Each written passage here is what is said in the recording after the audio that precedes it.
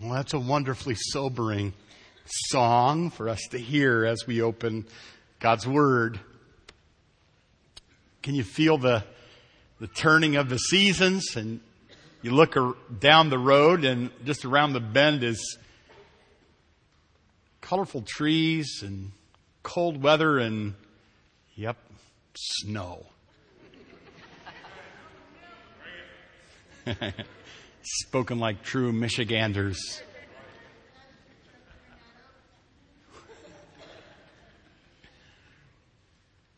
This week I was thinking about that. When Lois and I first married, I was 21, and we took a little church in the country in Ohio, and it was called Beaver Chapel, and it was on Swamp Road.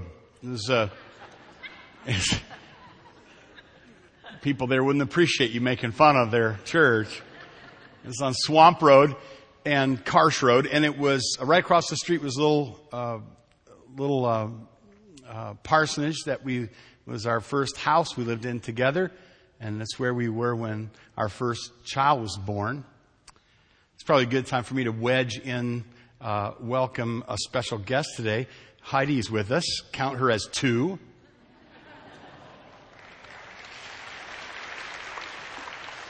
You mind me doing that? And ushers, be very careful. We're pro-life here, so if you can, count them as 2. And so what was I talking about? That's when Kyle was born. There was a guy that took care of the cemetery. The church was built on the corner, and around the church was a cemetery, and that's the way it always ought to be. Because that way, when you're coming and going from church, you have this consciousness that one day, and perhaps soon, you're going to die. Just add weight and authority to the messages and songs. Marion was the guy's name. You remember him, Lois? Took care of the cemetery. So I was out talking with Marion one day. He was leaning on a shovel.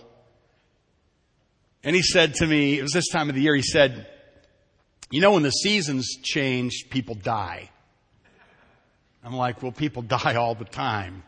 He said, yeah, but when the seasons change, you'll see it. You watch. More people die when the seasons change. I was driving at the turning of the seasons this week from summer to fall and thinking about that. And I looked up, I was on Fort Street, and I happened to be right by a funeral home, and the parking lot was full of people that had spilled out of the funeral home having said goodbye to a loved one. I was out walking one morning praying, and I went back to the woods, and I was coming back to the church from the woods, and I was walking through the cemetery, and I was shocked when I saw a stone that had the name of one of my parishioners on it. She wasn't dead yet. It was her name, Eva. It was her birth date, and then there was that blank. But now that'll make you think. I'm going to preach on Sunday to somebody who already has a plot and a stone with their name in it. And you may not have a plot yet or a stone with your name on it. But unless Jesus pulls us away in the rapture, your loved ones will gather around a spot on this earth someday, and the tears will fall, and they will remember your life, and you will be gone. And so today we come to a passage where Jesus comes face to face with death, our darkest enemy. And what does Jesus do when he comes face to face with death? Our text is Matthew chapter 9 and verse 18. It's a story with a story in it. It's a story of the death of a person, and not just a person, but a woman, and not just a woman, but a 12-year-old girl. It's a story of a desperate man who comes to Jesus and pleads with Jesus to do something about his 12-year-old daughter who died. And embedded in the story is another little story, a wonderful story of its own, of a kind of divine interruption. It's a wonderful text. And in it we see Jesus, our Savior, coming face to face with our darkest enemy, death. And today, out of special reverence to the Word of God, let's stand together as we read Matthew chapter 9, verses 18 through 26. While he spoke these things to them, behold, a ruler came and worshipped him, saying, "My daughter has just died, but come and lay your hand on her, and she will live." And so Jesus arose and followed him, and so did his disciples. Suddenly, a woman who had a flow of blood for 12 years came from behind him and touched the hem of his garment. She said to herself, "If only I may touch his garment, I will be made well." But Jesus turned around. When he saw her, he said, "Be of good cheer, daughter. Your faith has made you well." And the woman was made well from that hour. When Jesus came to the ruler's house, he saw the flute players and the noisy crowd wailing. He said, "Make room, for the girl is not dead, but sleeping." And they ridiculed him. But when the crowd was put outside, he went in. And he took her by the hand, and the girl arose. And the report of this went out into all the land. Amen. Father, thank you that you have spoken in your word. And we, with happy hearts and with trembling hands and with eager minds, we attend to your word today. Amen. Be seated, please. Well, there's the story. You've got a request for healing from the ruler of a synagogue. If you harmonize the accounts, his name was Jairus. The synagogue is Capernaum. He's the ruler, a key ruler in a synagogue. These are the people that Jesus in his public ministry would often take aim at. They were the religious establishment. Often these were the people who, they didn't like this kind of knockoff rabbi. They didn't appreciate him. There's a lot of territorial fighting. There was a lot of jealousy. But now this man, this ruler of the synagogue, he had a desperate need. And this desperate need drove him to humility. He came and he knelt, or he threw himself down at Jesus' feet, and he pleaded with Jesus to help him because his 12-year-old sunshine had gone out of his life. I have a man who I know who doesn't know the Lord. I watch his life. We were at a funeral together. After the funeral, I thought this might be a good time for me to let him know that I care about him and that my family prays for him. So there we were out by the hillside in Kentucky. And there we stood, gathered around the grave of a loved one. And I put my hand up on his shoulder. I told him what I've told a lot of people. Sometimes people really appreciate this, but he didn't. I said to him, "Bob, I want you to know that my family, we pray for you every day. My kids, they pray for you every night." I thought that it might be well received. He kind of looked at me and he said, I don't need your prayers. I said, "I'm sorry." But since then, I've watched his life coming unglued. And I've had a number of occasions to hear the indirect request, "Could you pray for me?" You're never more clear-minded than when you know that you desperately need Jesus Christ to do what only He can do. And you throw yourself down and you say, "Jesus, help me." Jesus is willing to help people who throw themselves down in despair. Jesus is available. He cares. His heart beats for people who in their desperate hour come and they humble themselves and they ask Him for help. Jesus is waiting for people to do that. He knows how hard our lives are. He knows how desperate our situations are. He knows how dark our enemy death is and how we all hear its footfall behind us and fear it. And He desires that we would humble ourselves. And He's prepared to help us when we ask. And so it was with this man. So if you're here Wednesday night, you know that on Wednesday we had our pastoral staff meeting, and we're just talking about how to connect with more lost people in our area that need the Lord. And talking about how people need the Lord, but they don't know they need the Lord. And how can we help them to understand they need the Lord? And then we closed our meeting and we prayed and we closed our meeting, and then I went out for lunch, and when I walked out, a car was coming in the driveway. A little red car was coming in the driveway. I didn't know who it was. I couldn't tell. I just waved at the car. And then I was walking over to my car, and I thought, well, I'll glance back and see if it's somebody I know. And it wasn't. It was just a woman in a red car with the window down, but she looked troubled. So I went over to her and I said, can I help you? Oh, she said, my son is written me a note. I fear that he's going to take his life. Sometimes he comes over to this creek over here. I'm just coming to see if he's here.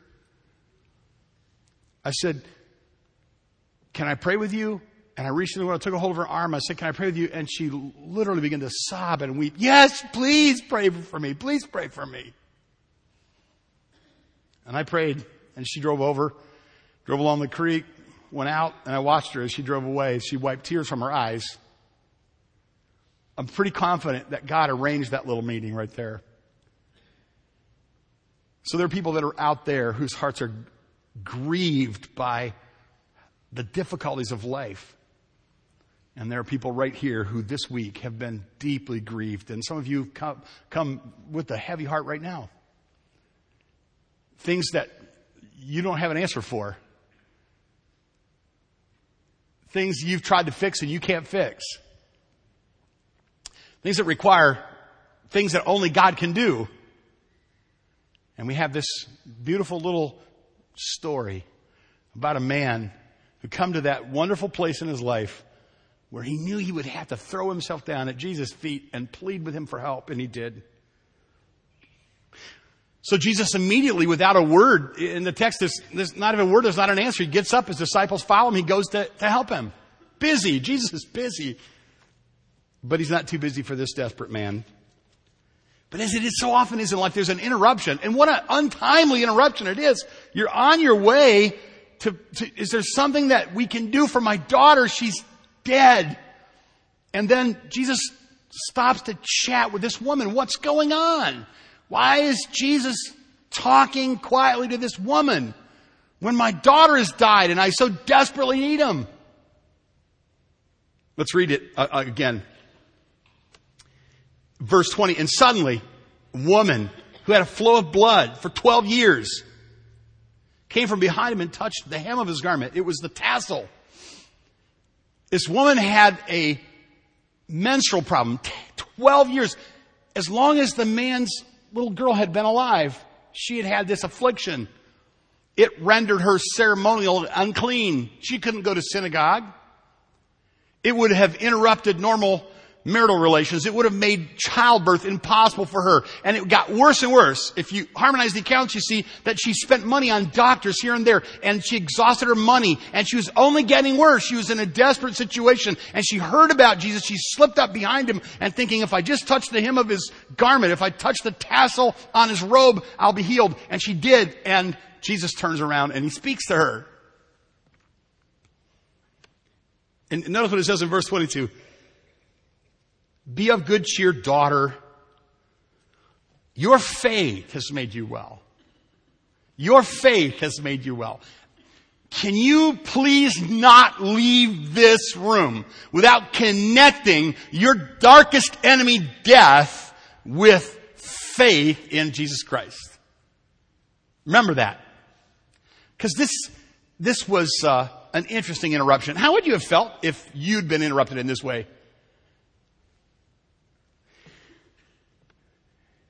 And the Bible says the woman was made well from that hour. And then Jesus came to the ruler's house, and there were mourners there, flute players and mourners wailing. In that culture, they would hire, if you're wealthy, you could hire lots of mourners. If you weren't wealthy, just a couple of flute players and maybe a lady mourning and wailing. And they were wailing, they were mourning, they're making noise. Jesus is like, she's not dead, she's sleeping. This was a euphemism for death. And Jesus said she was dead. You harmonize the accounts, you look in the book of Matthew, you see it in Mark, you see she was dead. He raised the dead. And yet he says he wants them to understand that he has authority over death. And Matthew wants the readers to understand that Jesus is shown his authority over darkness, over demons, over disease, and now he's going to trump death. He's going to show his authority, his absolute supreme authority over the darkest enemy we have, over death. And this is what he's going to do. Raise this girl from the dead. And he does. And so it says in just this little sparse narrative, just a little tiny bit. It just doesn't say too much. When the crowd was put outside, he went in. They made fun of him. They mocked him. They were mourning, and in a moment they were mocking. Hireling mourners that they were. And they ridiculed him. But when the crowd was put outside, he went in. According to the other scriptures, he took a few of his disciples with him. He took her by the hand, and she arose. That's all it says. She arose. That would mean she's not dead anymore. Later, the other accounts, he mentions feed her. I like that part. Get the girl some food, please. Like, what were they thinking? I was like, they're looking, she's alive. She's also hungry. And then verse 26 says the report went out to all the land. Now why is this story in the Bible? Why did the Spirit of God inspire Matthew to put this story in our Bibles? Why is that? Why is it that the Spirit supernaturally inspired and providentially preserved this story for His church, tumbling down through the ages, that age after age, Christian people would gather in worship and they would read this story? Why is it here? Why is it here? What is His intent? I want to suggest to you is because He wanted to show that Jesus is the Messiah. He wanted to show that Jesus was God in human flesh. He wanted to show that Jesus was virgin born. He wanted to show that Jesus was the fulfillment of all the Old Testament messianic promises. He wanted to show in other places that Jesus had power over demons. He wanted to show that Jesus had power over disease. And now He wants us to understand in our day as well as that day that Jesus is the conqueror of death. That Jesus alone has power over our darkest enemy, death. Got an email from my dad, and he gets us up to speed. He puts a little email together, gets us up to speed on everything that's happening with everybody in the family. So it's like almost a little newsletter. Every once in a while he'll just send it out. And I'm driving along the highway at nighttime, and I notice it, so I glance at it. My people, my dad's side of the family that have passed on, they lie in Wilson Cemetery north of Newark, Ohio. Jerome Pierpont, Sarah and Charles Pierpont, my grandfather, Kenneth Pierpont, they all have stones there. You can walk around and see them. My grandpa's named Kenneth Pierpont, so I had a stone with my name on it. Kind of sobering. And not too long ago, my parents said, hey, we want you kids to know that we bought places in the Wilson Cemetery. I didn't want to hear that. And then in the email, my dad said, Mom, your mom and I wanted you to know that we bought stones. I'm like, what's that about? I don't want to think about that. I don't want to talk about that. I don't want to visit your grave. I don't want to read your name on a stone. I hate that. I hate death. I hate aging and everything that goes with it. And none of us are any match for that. And if this Bible is not true, and Jesus is not who He says He is, we are completely without hope in this world. We're completely without hope. But because Jesus Christ died and rose again and conquered death, He is the one who can look death squarely in the eye and come out on the other side victorious. And us, through Him, can have victory through Christ and only through Christ. By faith in Christ, we conquer death, our darkest enemy.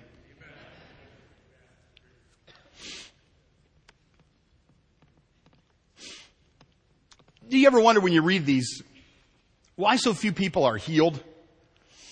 And why so few people are raised from the dead? And how handy that would be. I do a lot of hospital calling, so do the other pastors here. You go to the hospital, you often ask people, God to comfort people in their sickness. I just thought it would be kind of humorous if you kind of went to the hospital, here's somebody who's seriously bad, really bad sick, and you go to the hospital, you read a little New Testament, and you chat them up, like you do in the hospital, and then you stay out of the doctor's way and so forth, and then you pray for their healing, and then, wouldn't it be cool if they just got up and followed you out? You're like, what are you doing? You go, I'm going home, going to lunch, let's do something. Why? Because you prayed and I'm healed. We would go, what? Are you serious? We just don't expect it to happen that often. Or how cool would it be if you're at a funeral and you go, I just don't like this. This is not rolling the way I want it to roll. Why don't you get up? Come on. Let's go home. Let's do something. And the casket, person just gets out. It doesn't happen that often. You read a passage like this, it's kind of like, that's kind of unusual, wouldn't you say? Remember you heard of the young pastor, and he's thinking, what it was D.L. Moody. D.L. Moody had to preach a funeral, and so he decided, I don't know how to preach a funeral. I wonder how Jesus did it. So he would look through the Bible for places where Jesus preached a funeral, but he couldn't find it because Jesus had a tendency to conduct resurrections. That's the way he is. But not always. Often we die. Hundreds, thousands, millions of faithful Christians have gotten sick and not been healed, died, and not been raised from the dead. Now why? Because Jesus did not come to this earth primarily to bring physical healing and physical life to people. He didn't. He did those things to prove that he would ultimately conquer death. He came to give eternal life. He came to save sinners and give to us eternal life. He came so that he could die, rise again, ascend, send his Spirit so that you and I could have abundant life. He's all about life. Now the evil one, your enemy who hates you and who desperately wants to destroy you, he's the opposite of that. He came to kill you. He came to bring death to everything that's precious to you. He wants to kill your family. He wants to kill your marriage. He wants to kill this church. He wants to kill you. He wants to take you to hell if he can. So you don't ever want to listen to him. You don't ever want to listen to his prophets. You don't ever want to buy into the lie that somewhere outside of Jesus Christ is really life and happiness and joy and vitality. You don't ever want to believe that because only Jesus is the only one who brings life. And the enemy, he brings death. He comes to kill and to steal and to destroy. On a good morning, I go to the gym. Don't have good mornings a lot, but on a good morning, I go to the gym. And in my observation, there are two kinds of people at the gym where I go. They're young people that are trying to improve on their perfection. I mean, they look pretty good. I'm like, they're in the prime of their youth, the flat-bellied types, And they're working it to make that even better so that they will be attractive and virile and all of that stuff. I get that. That's not the group I'm in. There's another group. It's kind of a desperate group. They're like, you look at them and you know what's going on there. They're just running, man. They're running and because they hear footsteps behind them. They're like, they know they're going to die. And it might be soon. And they've been threatened by their physicians. And so they're out there, cycling a cycle and, running on the treadmill and they're trying to keep ahead of the Undertaker. I'm in that group. Like if I could just see my kids grow up and see the grandkids, I don't really want to die. How about you? I have a pastor friend, I've told you about him before. His name's Dan Cummings. He came to speak to the character in. We invited him when all the Verity students were there, all the Eternal Visions were students there. There was probably 200 kids in the building at the time. I remember he came one morning and preached and the place was packed and you probably know I mentioned to you before that Dan Cummings was a marathoner. He ran a Boston marathon. He ran the Crim all the time. He was super fast. When you watch the Crim, it's a 10-mile race in Flint. When you watch the Crim, the Ethiopians would come in just like a dark blur. They would all cross. And they look like they sprint, the Kenyans. The Kenyans look like they are sprinting for 10 miles. Seriously, their heels go up as high as their head and back. I can't even do that, when they run, their heels are as high as their head and back. They're going down the bricks in Flint, and you're just like, whoa, whoa. Well, you wait for a while, not too long, and here comes Dan Cummings. He was that fast, 6-minute miles. He was quick. But a couple of years ago, and when he spoke in chapel, I remember that Kyle was there, and all of a sudden he was kind of interested. I remember we'd go up to Dan, and we're talking to him about nutrition. He goes like, I never touch white flour. I never touch refined sugar. He says, I watch my fat intake. This is what I do with my protein. And he was very careful. And he was a specimen. But a couple of years ago, cancer caught up with him anyway. And in a sad and lingering way, he died. And I noticed his girl got married this summer. Saw the pictures of it. Her brothers walked her down the aisle. You could see in their face the mixture of joy and grief. Those boys walking their sister down the aisle. And then she did something that really touched me. She took her flowers from her wedding, and she and her new husband went to Grand Haven. When she was married there, that's where Dad was from. And they visited the cemetery, and she laid her flowers on her dad's grave.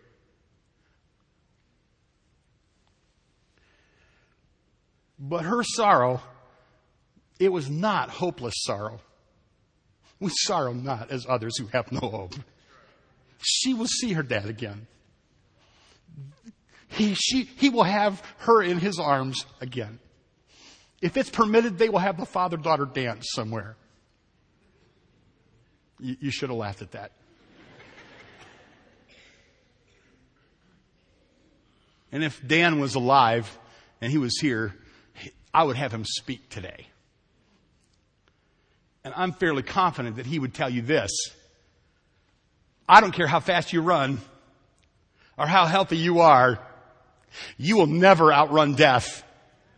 But there is one who has conquered death. And by faith, you can conquer death too. And so today, do you have life? Do you have eternal life? Do you have abundant life? What about that interruption? Do you think there might have been a connection there? You think there might have been a reason that in God's heart for that interruption on the way to heal the daughter of the ruler of the synagogue? You think God just might have providentially arranged that little encounter for the sake of the people that were looking on and the dear man who would have to have faith to believe that Jesus would raise his daughter? I kind of think so. And I think he'll do that for you too. He'll interrupt your life with things you don't understand. He'll interrupt your life with things you really don't appreciate at the time. And those things will be things that will contribute to your faith, which you're going to need to have to believe that Jesus Christ alone can conquer your darkest enemy. May God strengthen and inspire each of us today to live and believe in such a way that the people that live around us will understand that it is only through Jesus Christ that we will conquer death.